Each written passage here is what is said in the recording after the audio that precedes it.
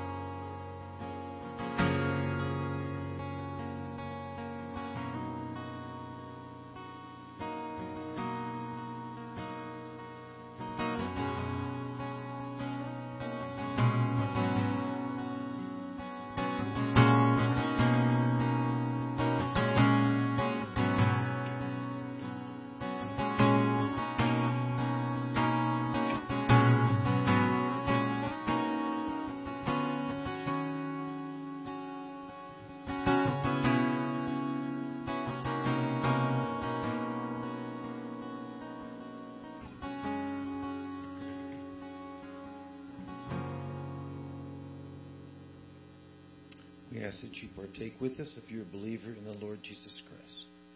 On the night he was betrayed, he took bread, broke it, said, "Take this and eat, all of you. This is my body broken for you." Then he took the cup. He said, "This is the cup of the new covenant. Drink it in remembrance of me."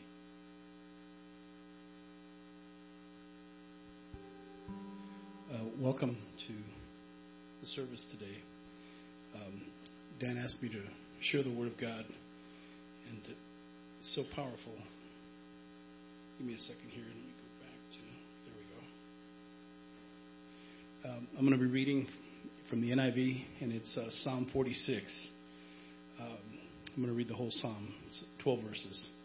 So if you'd like, you can join along with whatever verse you have. Father, we thank you that your word is power, Father, and that you are a God who is perfect and stunning in perfection, flawless, Lord. You are a God who is a consuming fire, a God who is love, a God who is light, in whom there is no darkness, Lord. Thank you, Father, that your word is alive and sharper than a double-edged sword, able to discern the heart intent of man and cut through bone and marrow, Lord. Psalm 46 says, God is our refuge and strength, an ever-present help in trouble. Therefore, we will not fear, though the earth give way and the mountains fall into the heart of the sea, though its waters roar and foam, and mountains quake with their surging. There is a river whose streams make glad the city of God, the holy place where the Most High dwells. God is within her. She will not fail. God will help her at break of day. Nations are in uproar. Kingdoms fall. He lifts his voice. The earth melts. The Lord Almighty is with us. The God of Jacob is our fortress. Come and see what the Lord has done. The desolations he has brought on the earth. He makes wars cease to the ends of the earth. He breaks the bow and shatters the spear. He burns the shields with fire. He says, "Be still and know that I am God. I will be exalted among the nations. I will be exalted in the earth. The Lord Almighty, the God of Jacob, is our fortress." Amen.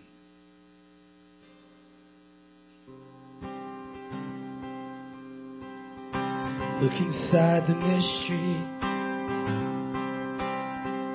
See the empty cross. See the risen Savior, victorious and strong.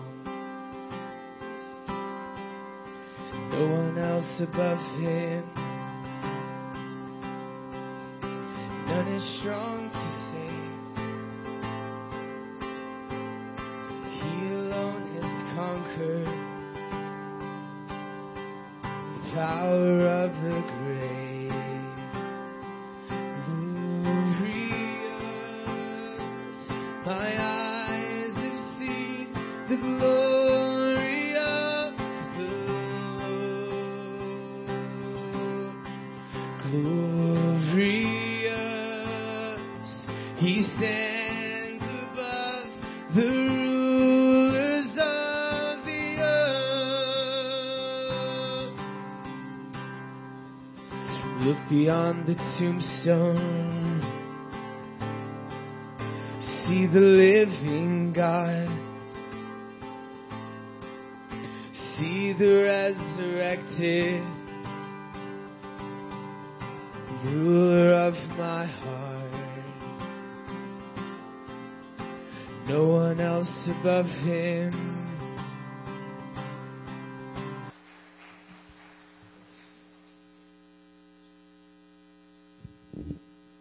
Well, you're in for a treat this evening, as all the way from the Middle East, we have a wonderful speaker and his bride that are here visiting us for a couple months. I'm going to ask now that Dan and Nomi will come up. And hey, they made it through their first year of marriage. Let's give it up for them. Amen, amen. Glory. That's glorious. Amen. First year is always the toughest. Well, we're grateful that you've come. And Nomi, how does it feel to be married with Dan for a whole year? It's great. I love him. All right. Amen, amen. That's the right response. I paid her to say that. Oh, yeah. There's a counseling session tomorrow. No, but we're so glad that you've come, and we're glad that you're going to share with us this evening. Nomi is from Finland. Tell us about Finland a little bit, Nomi. Well, Finland is a very cold country, so I've already had my fair share of the Texan sun. I feel a bit red, but I love it. You're loving the sun, huh? All right. Amen, amen. How cold did it get in Finland this winter? Well, I think in Celsius, so minus 30 Celsius. I don't know what that seems. That's close to Fahrenheit. When you get down that low, it's okay. It's cold.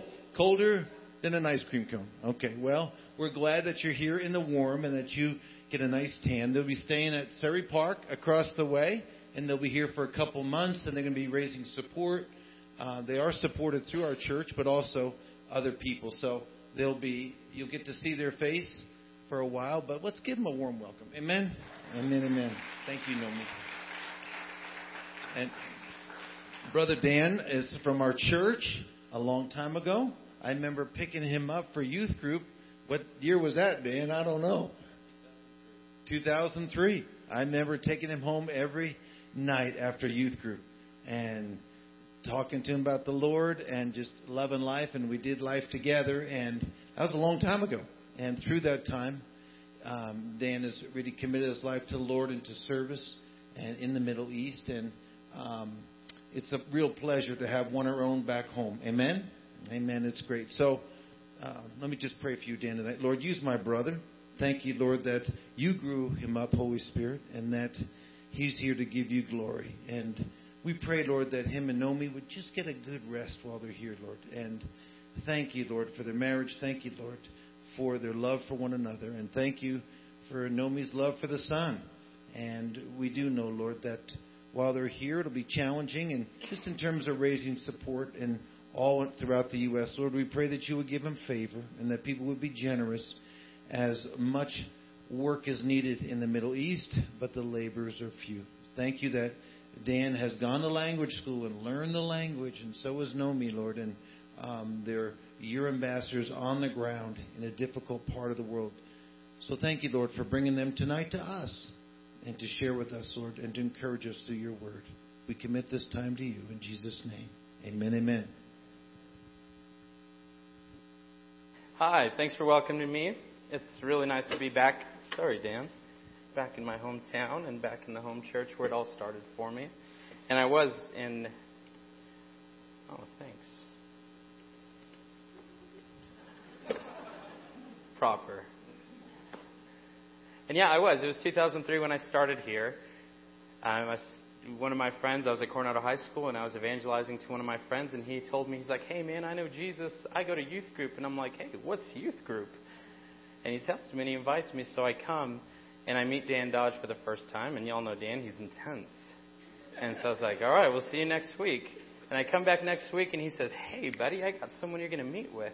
And immediately, from week 2 of being at Coronado Baptist, I'm indoctrinated into our vision statement. Loving, telling, and developing.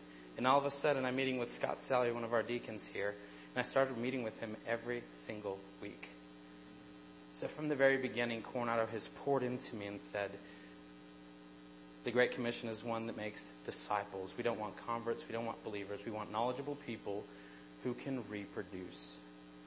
And it was immediately, and I got it. And then under Dan's leadership, we went on many, many missions trips. And also, being a native Spanish speaker, I was also asked to join in all the other mission trips that headed to the south because I spoke Spanish.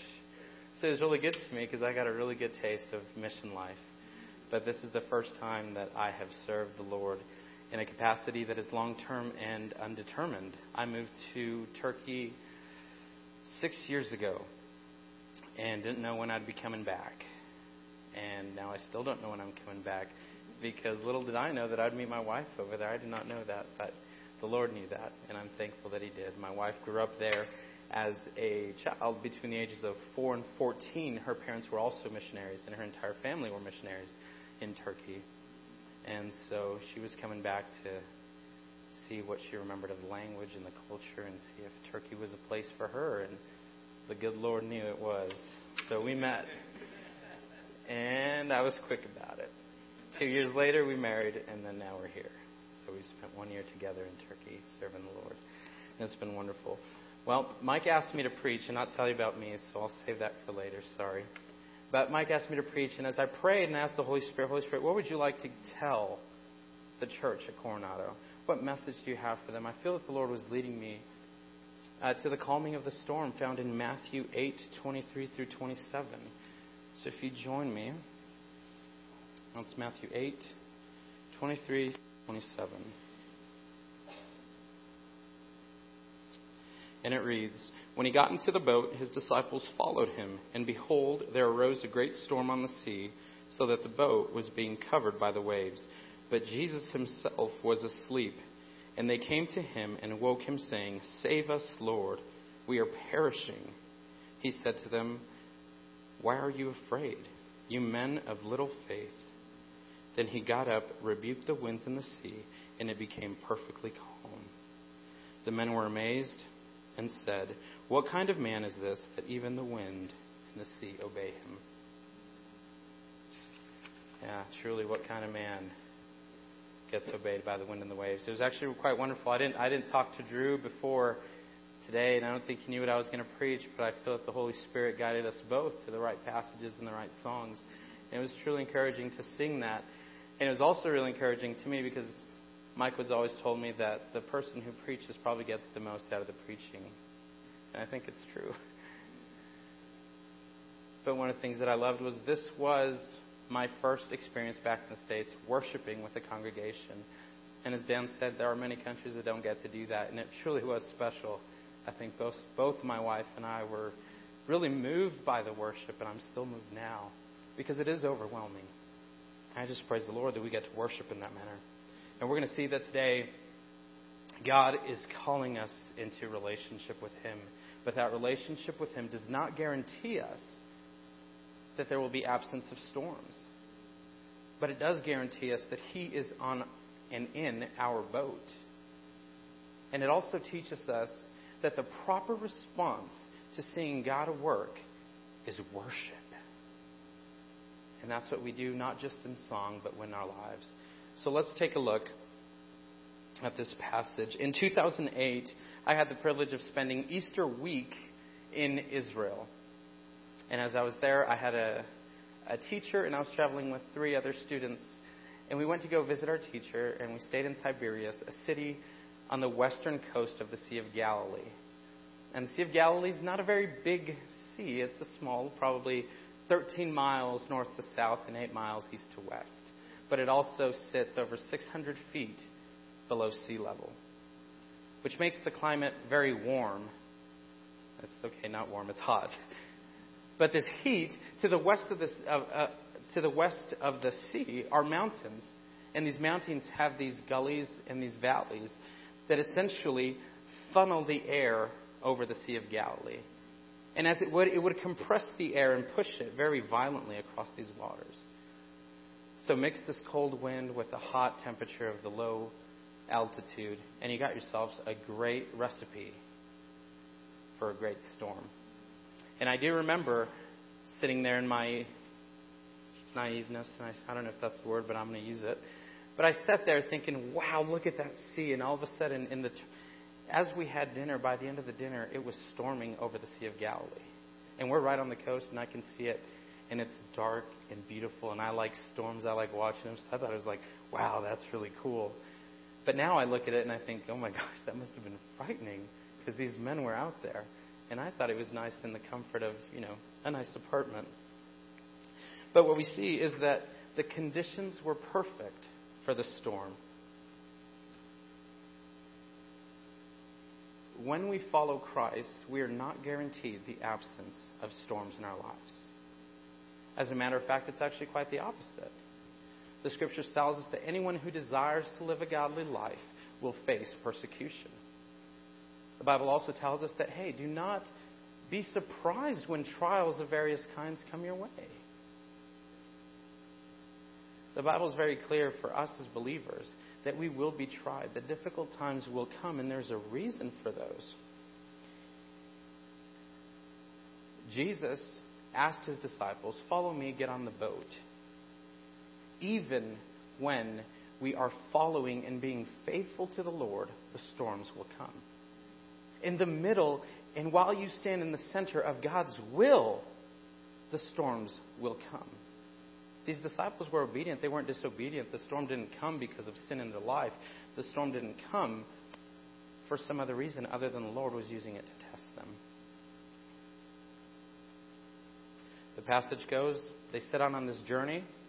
All of a sudden, the great storm hits, and the disciples decide to awake Jesus and say, "Lord, we are perishing. Save us." There are many things that we're going to focus on this passage, but I'm going to focus on those three and examine this. In the middle of the storm, let's examine who is on the boat. We notice that they're the disciples. Jesus has been walking with them. They have been walking with him. They have observed Jesus. They were obedient. They were faithful. And they set out to sail when Jesus said so. And we see that Jesus himself is also on the boat. He was also being obedient to the Father. He was doing the will of the Father as he set out. We know that, again, would you turn with me to 2 Timothy 3?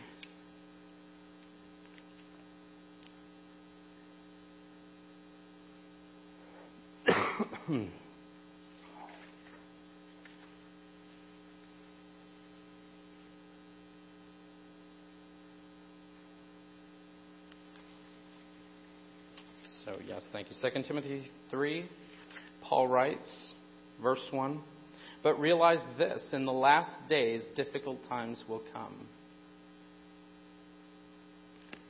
It's not a matter of if they will come. It's a matter of when they will come. We can trust that. But the Lord also gives us hope. He says in John 16:33, "These things I have spoken to you so that you may have peace. In the world you will have trouble, but take courage. I have overcome the world." That's both a sobering and very encouraging statement at the same time. I don't think any of us like to go through the storms of life because they are very real. Sometimes they happen in our jobs. Sometimes they happen within our family. It could be in our own health or the health of a loved one. Perhaps it's your relationship or your marriage. Those trials that we face are very, very real to us. And they're not fun to go through. But it is encouraging that the Savior himself tells us, "Take courage, take heart, because I have overcome the world." There are different types of storms that we can face, and I want to walk you through some of them. The first one that we see is a natural storm. It's the natural disasters. It's the tornadoes. It's the tsunamis. It's the big earthquakes. I'm reminded, I read of Jefferson City, Missouri, who faced 160 mile per hour winds in a tornado. It was classified as an EF3 tornado, which only less than 5% of all tornadoes are classified that strength. I read an article, and one of the persons that they interviewed said it felt like an earthquake. That's not a mistake, and she's not the first person to describe a storm as an earthquake. But we also see that there are man-made storms. Storms engineered by our own foolishness and our disobedience to God. I'm immediately reminded of the story of Jonah, and I think y'all know the story. God calls Jonah to go to Nineveh to preach the gospel. And Jonah does not want to go, so he flees to Tarshish. I think I can't pronounce. How is it? Tarshish, yeah. So he goes there, but as he's going, he's hit by a storm on the boat for his disobedience. And not only that, he tries to sleep underground, and they start casting lots to find out whose fault this was, and it falls on Jonah. And Jonah says, "Man, you're going to have to pick me up and throw me overboard, because that's the only way to make this stop." That's a pretty bold statement, knowing that you're at fault, and that the only way is, I'm not going to jump over, but you might have to pick me up and throw me over. His disobedience led to that. Not only were they about to be shipwrecked, but once he was thrown overboard, he was also eaten by a large fish. What a mess you get into. It's not fun. There are also storms that we are dragged into by other people. Thanks, others. I'm reminded of the story of Joseph. And Joseph was sold into slavery by his brothers and thrown into prison because Potiphar's wife decided to lie about him. And all these things happened to Joseph not by anything he did. He actually tried to live a very righteous life, other than bragging to his brothers. So if you're a younger sibling, don't brag to your siblings. They'll sell you. Caution. I know, I'm the youngest of 3. I've heard the talking behind my back of selling me, but I don't believe it. But anyway, in Genesis 50, we find that the brothers are now back in Egypt because Israel's in a famine. And they realize they need help, and they recognize this is our brother whom we've sold, and they're begging for forgiveness. And he says, "Oh, I forgive you." But this is what he says. This is the storm he was thrown into. You meant it for evil, but the Lord meant it for good, so that this present moment might happen. Sometimes the storms of life are not by our own design, but we find ourselves stuck in them. Then there's the storms that we find that God brings to us for the testing of our faith. And it's the same storm we find now. In chapter 8, we see that there was a great storm like an earthquake. In Greek, the word that was used is seismos. It's the same Greek root that we get our word seismology, or the study of earthquakes. The writer felt that the storm felt like an earthquake. I mentioned earlier that the person in Jefferson City also felt the ground shake as a great earthquake. It's by no mistake. These are great storms. It wasn't a light storm. These waves were blanketing the ship. Actually, Naomi and I, we got the privilege to go on a little tour in Turkey, and we saw one of these boats that they think was very similar to the ones that Jesus used, and the ones that Jesus commandeered, for a better term, and said, "Push off and let's sail." And we got to see these boats, and they didn't look like much. And last week we got to be on a really nice boat that was very powerful and strong, and we would fly through and we would barely feel the waves. What a comparison this boat was.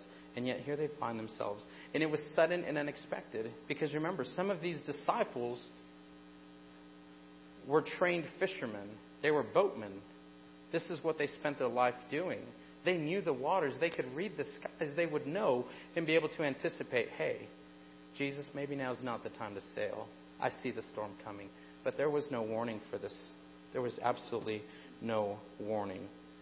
In Romans 5:3-4, it says, "And not only this, but we also exult in our tribulation, knowing that tribulation brings perseverance, and perseverance proven character, and proven character hope. And hope does not disappoint, because the love of God has been poured out within our hearts through the Holy Spirit who was given to us." These storms build our character and help us become more like Christ. The growth in our Christian life does not happen in times of calmness. Everything we see, we know that iron sharpens iron. There is great friction that happens in the growth of our lives. We also see that our faith is tested through immense fire, like gold and silver. All these illustrations that the Bible tells us are of intense pressure, of intense heat, of intense energy transfers for a reason. Because it is only in those times that we will learn to grow.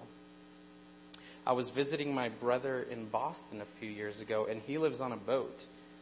And we went out sailing, and it was my first time sailing ever. I'm a desert rat. I belong on ground in the dry heat of Texas. My wife was born in Helsinki, which is a port city, so she loves the water. She's really cool with it. I am not. So we were out there sailing, and there was enough bad weather that I started to panic. And I don't think I'm one to panic. I think I'm reserved and calm, but this time I was very out of my element, and I'm in a boat that's rocking. And I look at my brother, and I was like, "Man, are you not scared?" And he says, "No, man, I've been through worse." And I think, okay. And he just tells me this proverb, and he says, rough seas make good sailors. It's when we've gone through difficult times that the next time we come through another difficult time, we say, "Hey, we've been here. I know how to act. I know how to maneuver my boat. I know what to do to make it through. And I think it's the same way for us as Christians. Have you ever wondered how Paul was such a mighty man and did the things that he did? I have. I've walked in many of the ancient places that he visited. I've walked on his journeys from Ephesus to Laodicea, to Lystria, to Iconia. I've walked these places and wondered, how did this man get to where he was? But he was a tested man. This man endured a lot. And I realized that it was this testing of his faith that prepared him for the works ahead. So I'd like for you to turn with me to 2 Corinthians 11.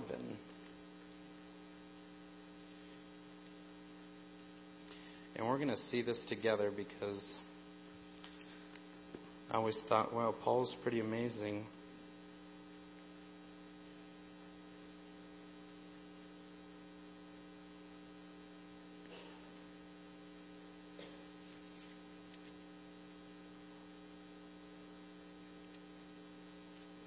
Starting with verse 24. 5 times I received from the Jews 39 lashes. 3 times I was beaten with rods. Once I was stoned. 3 times I was shipwrecked. A night and a day I have spent in the deep. I have been on frequent journeys in danger from rivers, dangers of robbers, dangers from my countrymen, dangers from Gentiles, dangers in cities, dangers in the wilderness, dangers on the sea, dangers among false brethren. I have been in labor and hardship through many sleepless nights, in hunger and in thirst, often without food, in cold and exposure. There was a proving of his faith that happened. But we also must recognize that this testing of our faith is not just for our own sake. It doesn't end with us. Jesus never intended for our faith to be just for us. He has a greater plan. And this is what he tells us in 2 Corinthians 1, 3 through 4. Feel free to turn there if you'd like. But it reads like this. Blessed be the God and Father of our Lord Jesus Christ, the Father of mercies and God in all comfort, who comforts us in all our affliction, so that we will be able to comfort those who are in any affliction with the comfort with which we ourselves are comforted by God. The testing of our faith is way beyond us, and we need to recognize that. That God does not end with us, but what we have, He desires for us to share. He tests and equips us so that we can pass that on. Now that we know that the storms of life will continue coming and they will not stop, the question I have is, where is the Lord in the midst of this storm? As I said earlier, one thing we know for sure is when we follow Christ, we are guaranteed that He is in our boat. The Bibles are clear. It says that He will never leave us nor forsake us. We can trust that. We can cling to that promise and know that He is there. However, sometimes it does feel like though He's not with us or though He is sleeping, because we do. Not only do we face the storms, but we face the consequences of the storms. We are tossed from side to side. We are covered by the waves. It doesn't guarantee us out of that. So we must recognize that Christ is sovereign. He was sovereign over the storm, and that's why He was in great peace. In Matthew 28, Jesus tells us that all authority is given to Him in heaven and in earth. Jesus was at peace because He knew that that storm fell under His authority. And He was at rest because He also knew that no matter what the circumstances around Him would happen, God had a will for Him. And God was going to protect that. So there's a sense of confidence of knowing that you are in the center of God's will and that the circumstances around you do not matter as much as you fixing your gaze upon Jesus. We also see that Christ is faithful to His word. At the beginning, Christ says, let's sail to the other side. He did not say, let's sail and sink in the middle of the Galilee. No, we got to take him at his word. And he said we will make it, so we will make it because he said so, and he's God. God is not a man that he should lie, nor a son of man that he should repent. Has he not spoken, and will he not do it? Will he not do it, and will it not be good? He is faithful, and we can trust his word. Christ is also our Savior. And in Christ is the only place that we find salvation. No skill, no goodness in life, no good deeds can ever save you. Salvation belongs to the Lord and only to the Lord. As we read in Psalm 46, it says, God is our refuge and strength, a very present help in times of trouble. Therefore we will not fear, though the earth should change, and though the mountains slip into the heart of the sea, though its waters roar and foam, through the mountains quake, and its swelling pride. The Lord is present now. He is a God who is active today. He's not waiting till you die so that he can take you to heaven. He wants you to experience his grace, his love, his peace here on earth now. You can experience part of the kingdom of God, a glimpse of the kingdom of God here on earth. He's not just a Savior that will take us away, but he's a Savior that wants to touch our lives now. In Isaiah 59, the Bible tells us, Behold, the Lord's hand is not short, and his ear is not deaf that it cannot hear. His hand will reach down.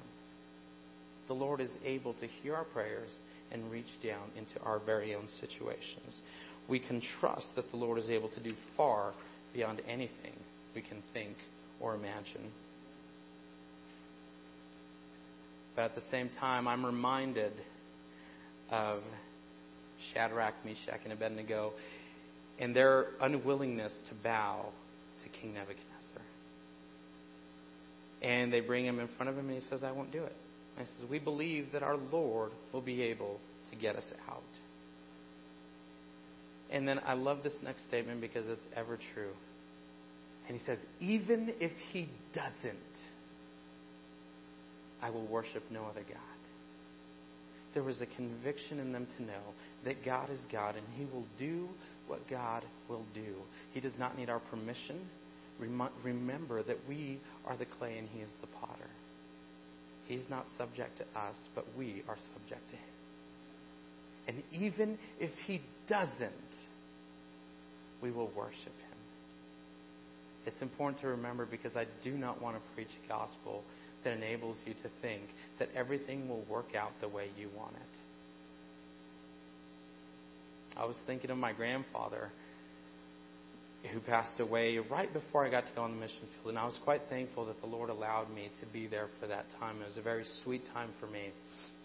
And when I asked the Lord why would he have to die, the Lord spoke something that was very comforting to me. The Lord spoke and said, Daniel, it is part of my healing. Because to be absent in the body means to be present with the Lord. And in the Lord there is no suffering, there is no crime, there is no pain. And my grandfather was healed. And I had to accept that. And I want to preach the fullness of the gospel to you. And the gospel where God is God and we are man. And he rules and he is sovereign and he is holy and we are not. His ways are higher than our ways. And his thoughts are higher than ours. But we can trust in this. We can trust that God is a good God. He is good.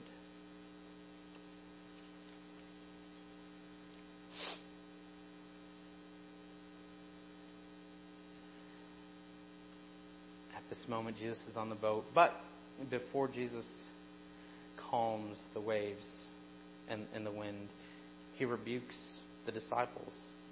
He says, why are you fearful, you men of little faith? The word fearful here is not the word which we get our English word phobia from. Phobia just means to be scared of, to be terrified of. The word that's used here in Greek is better used to describe timidness or cowardness. it suggests a kind of fearful and unbecoming, a very inappropriate, even sinful behavior. The only other occasion that this word is used in the New Testament, apart from this story, is found in Revelations 21, verses 8, where we're told that the cowardly, and then it goes on to list a variety of evildoers, unbelievers, and others, shall have their part in the lake of fire, which burns with fire and brimstone. Jesus did not say, what are you scared of? He said, why are you being a coward to these men? In times of crisis, they failed to recognize who was in the boat. Here, there are a few things that Jesus had done before he got into the boat. We know that he had been teaching at synagogues. And when people heard Jesus teach, they were moved. The scripture says, were not our hearts burning when we heard him speak? He spoke with such authority, even at a young age. He was marveling the teachers. The scriptures also tells us that he was healing all kinds of diseases and illnesses of every kind with a touch. We also know that he was healing a leper. Before Jesus healed the leper, there was only 2 other accounts of lepers being healed. And there is a prophecy for the Jews that when the Messiah came, there would be healing of leprosy. And this is why Jesus told that leper, go and make sure that the priest knows and that you are cleansed according to the ritual law. Because Jesus was making a testimony that he is the Messiah. He healed the centurion's servant with just a word. And he healed Peter's mother-in-law from a fever. And he was casting out demons. The problem here was not the storm. They had known who Jesus was. These people, these disciples, believed that he was the Messiah, believed that he was God. But in the midst of it, we saw that something was falling short. The problem was not the storm. The problem was that they did not trust him. All that they had seen had failed to transfer from their heart to their heart, from their head to their heart. There was a misconnect there. But we have to credit them because they weren't faithless. They were just men of little faith. As experienced fishermen, I'm sure they did everything they could in their own strength to save themselves. I'm not a boatman, so I can't tell you exactly what you should have done, but I'm sure if I was in the situation, I would have tried to row my way back to the shore. I would have definitely brought the sail down so I wouldn't be pushed so hard. And I would definitely be throwing anything out that I can that weighs anything to save my life. But at the end, they failed to turn to Jesus. Until the very end, when they've tried everything they can, then they finally acknowledge Christ. It's funny that it was not the roar of the air, nor the tossing of the boat, or the crashing of the waves. It was the cry of the disciples, Lord, save us, we are perishing. It was the cry of these men that woke Jesus up. When he said, Lord, save us, we are perishing, in Greek it's actually just 3 words. It reads, Lord, save, we perish, and we perish is 1 word. This prayer is important when we break it down because when they say Lord, they are acknowledging who to go to. They are recognizing and admitting Christ's authority and power. It also confesses to Christ's deity. When they cry out, save us, it's an acclamation that they knew what they needed. They needed rescue. When they say we perish, they rightly stated their situation. They understood that they were helpless without Christ. They understood that they would die if Christ did not do something about it. This is a good prayer for us to remember and to pray in times of crisis in our own lives. Christ is not interested in eloquency or fancy prayers. What he's interested in is getting to our hearts. When our hearts cry out to him, Lord, save us. We're perishing. I'm perishing. He will hear us because it's coming from the heart. Turn your Bibles with me one final time to Psalms 50, verse 15.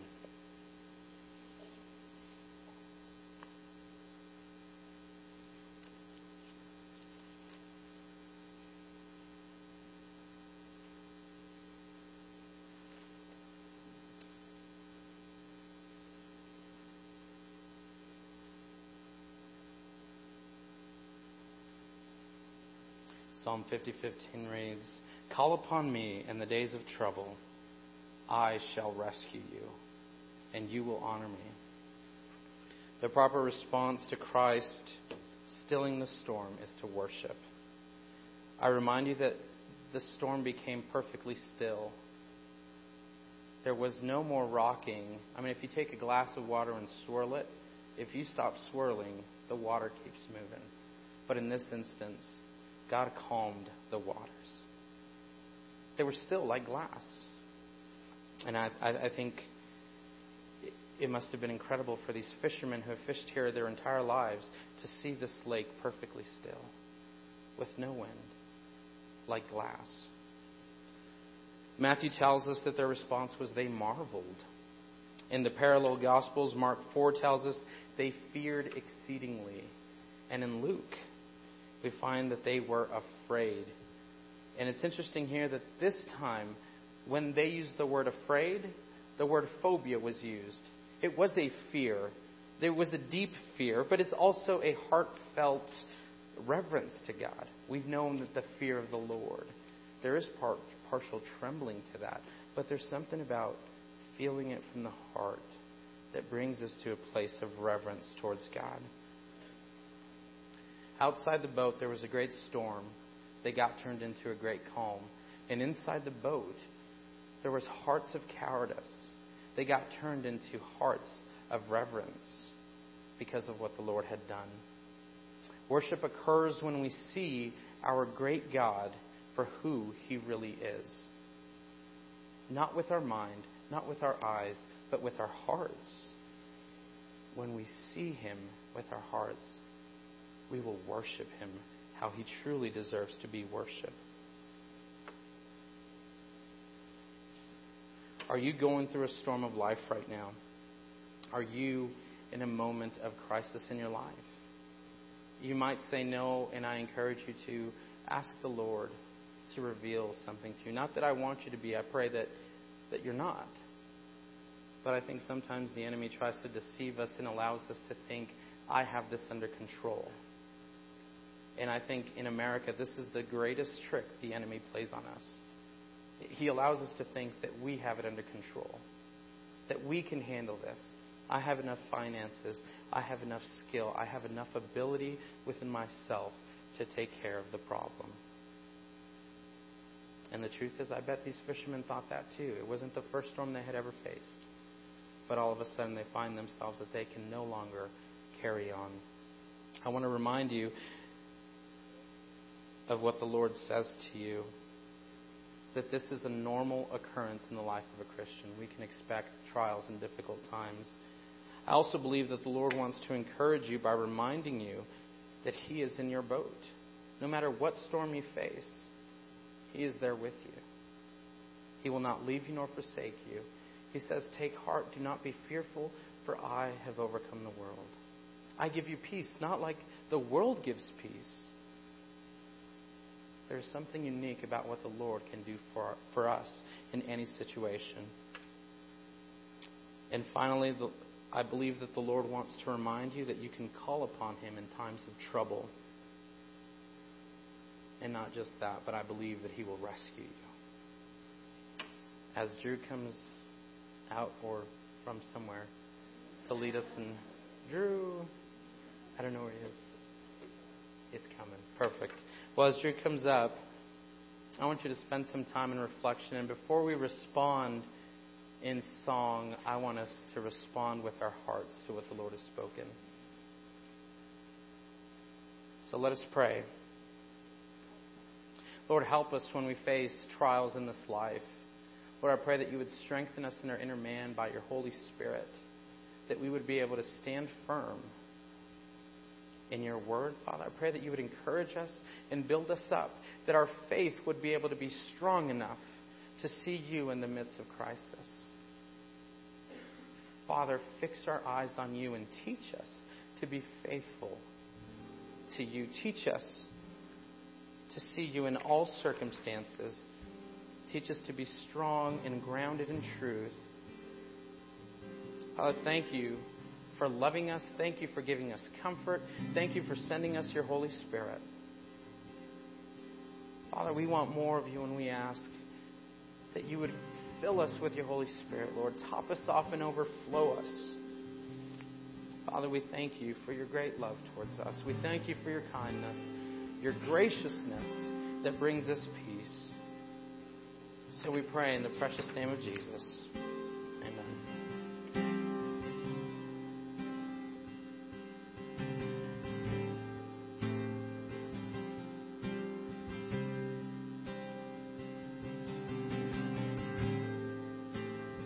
Let's sing and stand this verse with each other. There's a grace when the heart is under fire. Another way when the walls are closing in.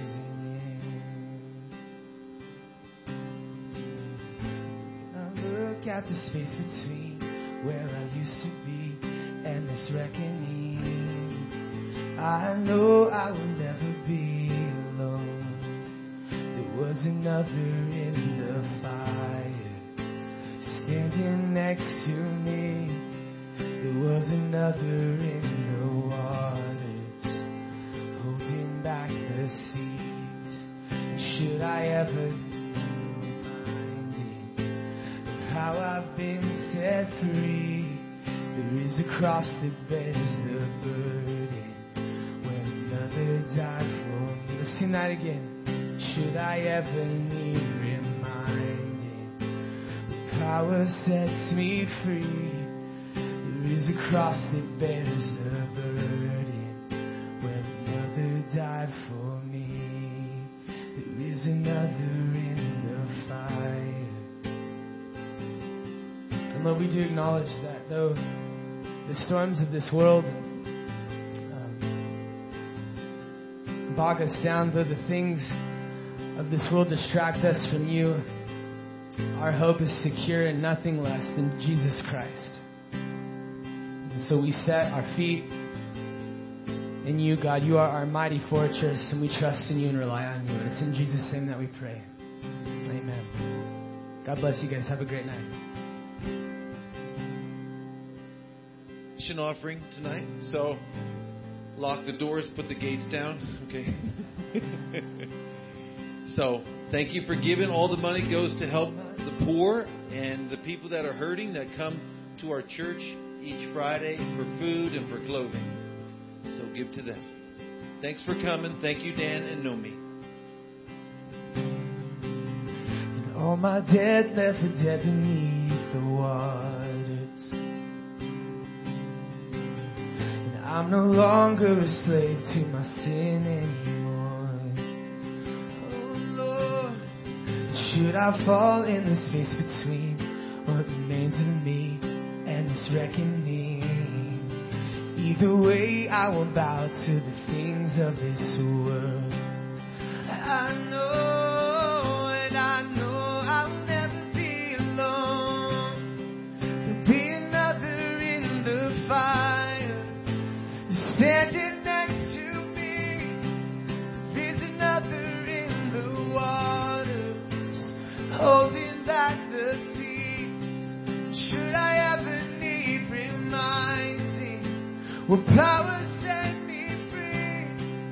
There is a grave that holds nobody, and now the power lives in me. I can see, and I can see the light in the darkness as the darkness bows to him. I can hear the roar in the heavens as the space between western. I can feel the ground shake beneath us as the prison walls cave in, and nothing sits between us. Oh Lord,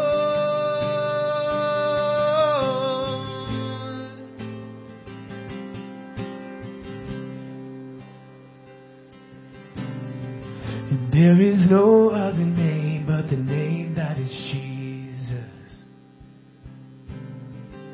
I'm leaving right now, and we'll be through it all. So come what may in the space between all the things unseen and this reckoning. And I know I will never be alone.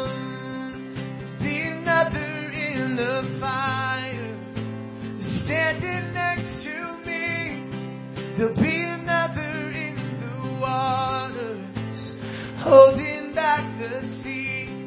And should I ever need reminding, how could you be to me? I'll count the joy come every battle, 'cause I know that's where you'll be. I'll count the joy come every battle, 'cause I know that's where you'll be. I'll count the joy come every battle, 'cause I know that's where you'll be. I'll count the joy come every battle, 'cause I know that's where you'll be.